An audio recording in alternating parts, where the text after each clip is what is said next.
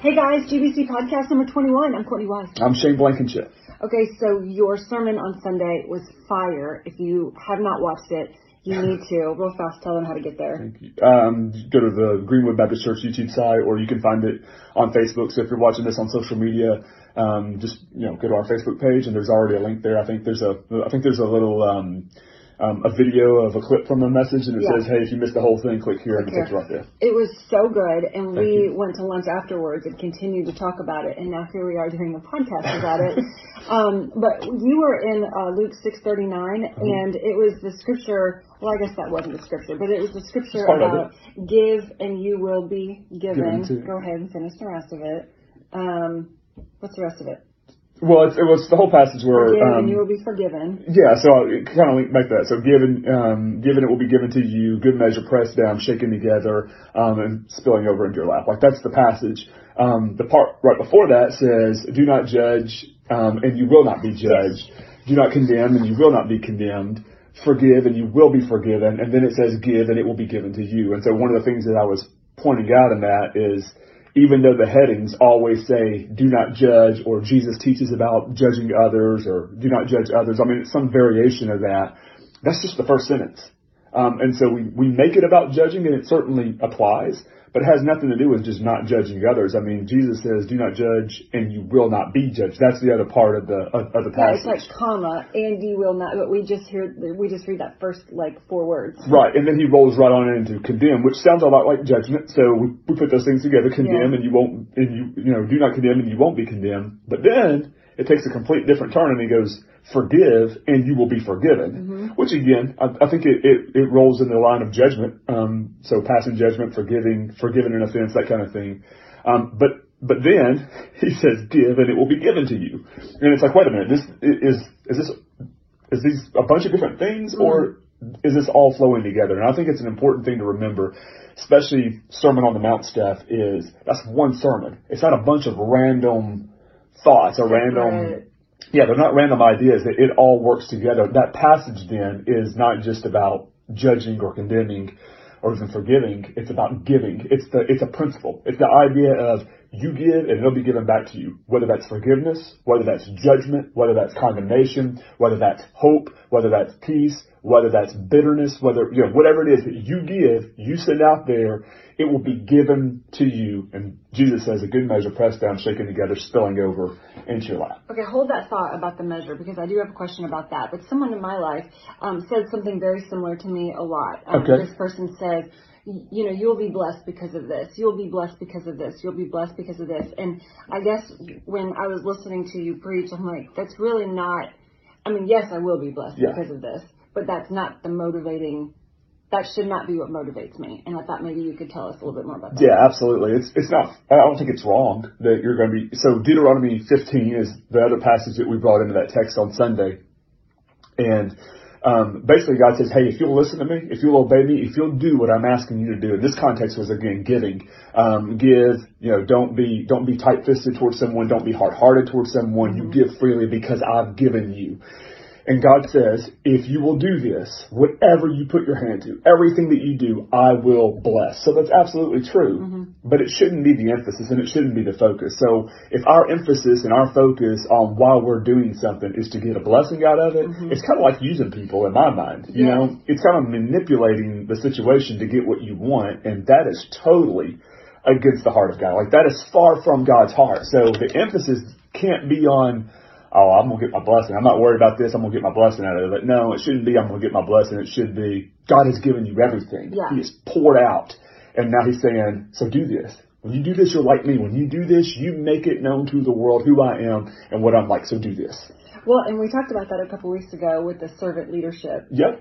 So I think we always have to be aware of our motivators of why we're doing something, because you can be doing something from the bottom of your heart but still kind of be like, well, this is going to bless me. So that was kind of like a mind shift you know what I'm saying? For me, I really like that. And then the second thing, there's 3 things.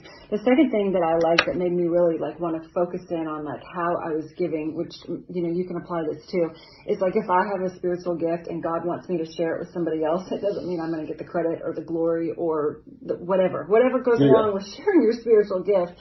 Like if I'm the one with the gift, God gave it to me. It's not like I just did that myself, right? That's right. And if He has called me to share it with somebody else and they run with it, you're like, okay.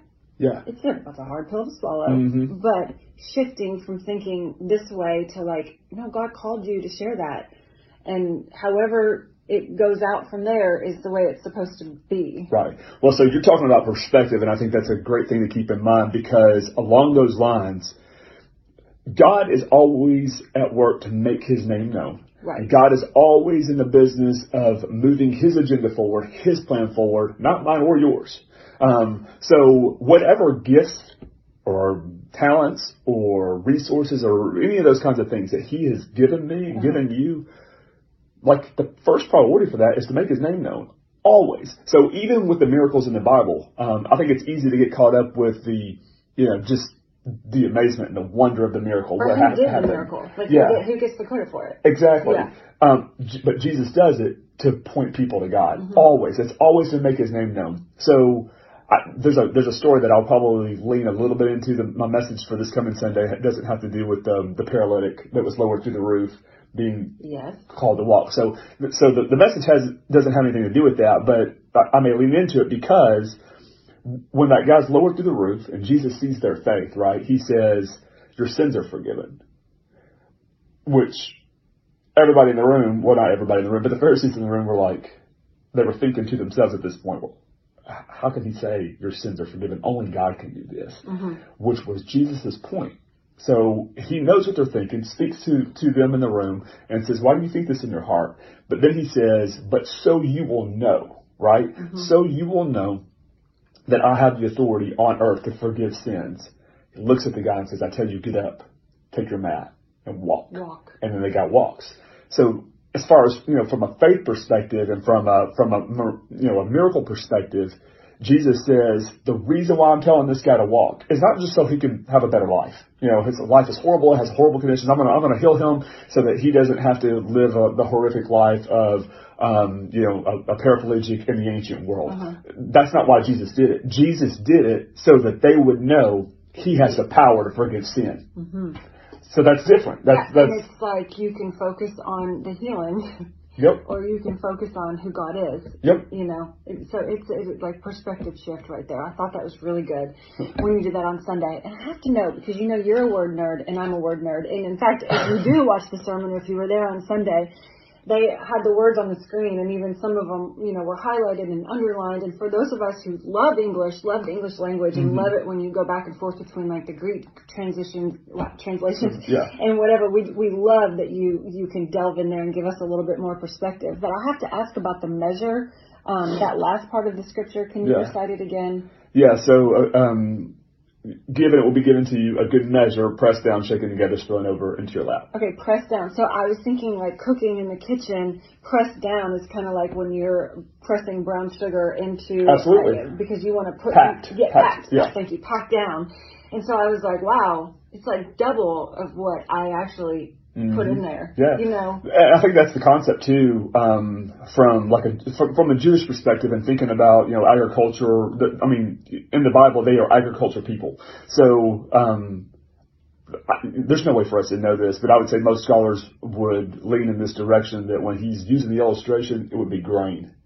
Because that's something they're producing in the ancient world. So so if you're filling your container with grain, if you knock all the air out that's in between, you get more grain in your container. Yep. So the measure changes because you're able to push it down, push the air out, shake it together, get it to, and then you're able to get more in. Get more in there. Yeah. Well, I just, like, sometimes when you're reading the Bible, as you know, you can get stuck on, like, what does that even mean? The packed down and shaken and running over. Like, are we talking about my cup running over? What are we talking about? But when you really break it down, you start to go, oh yeah, like applying it to like the modern world, the brown sugar, it was the perfect way for me to think that, giving, and yes, I will be blessed, but it was the whole perspective shift on this end, and hopefully it was for you too. Yeah, and I think that God is saying, look, there's some things that you don't have to worry about, and one of the things that you don't have to worry about is what are you gonna be provided for if you give, if you care for somebody, and God says, you don't have to worry about it. Not only will I give to you, not only am I going to take care of you, but I'm going to take care of it in a way that doesn't just fill the container, but it packs it completely in there and it pours over into your life. So don't worry about what you're going to eat or drink or where. I mean, Jesus says that. Don't worry about where your help's going to come from if you help them, because God says, I've told you where your help's coming. It's coming from me. Well, and this is really interesting because I think right now speakers are really popular because we get to listen to podcasts all the time and stuff. But, this actually comes from Jesus, but maybe they're not aware or they're not using it, but they're calling it like the limited mindset or the fixed mindset where they're like, you're holding on to everything you have rather than just giving freely. Yeah. And so I think it's so interesting how like secularly, it really comes from Jesus, Jesus. Although these people are kind of like saying it as in, like I said, using like the secular means. So we just have to know that a lot of this just comes straight from the Bible, regardless of how they're presenting it. All right, everybody. Is that all we have? I think that's all we got. Okay. Well, good job, Shane. That was really good. And again, he told you how to listen to it and to watch it. And then we'll see you on Sunday, hopefully, with another great sermon. Hopefully. All right. We'll see you then. Bye.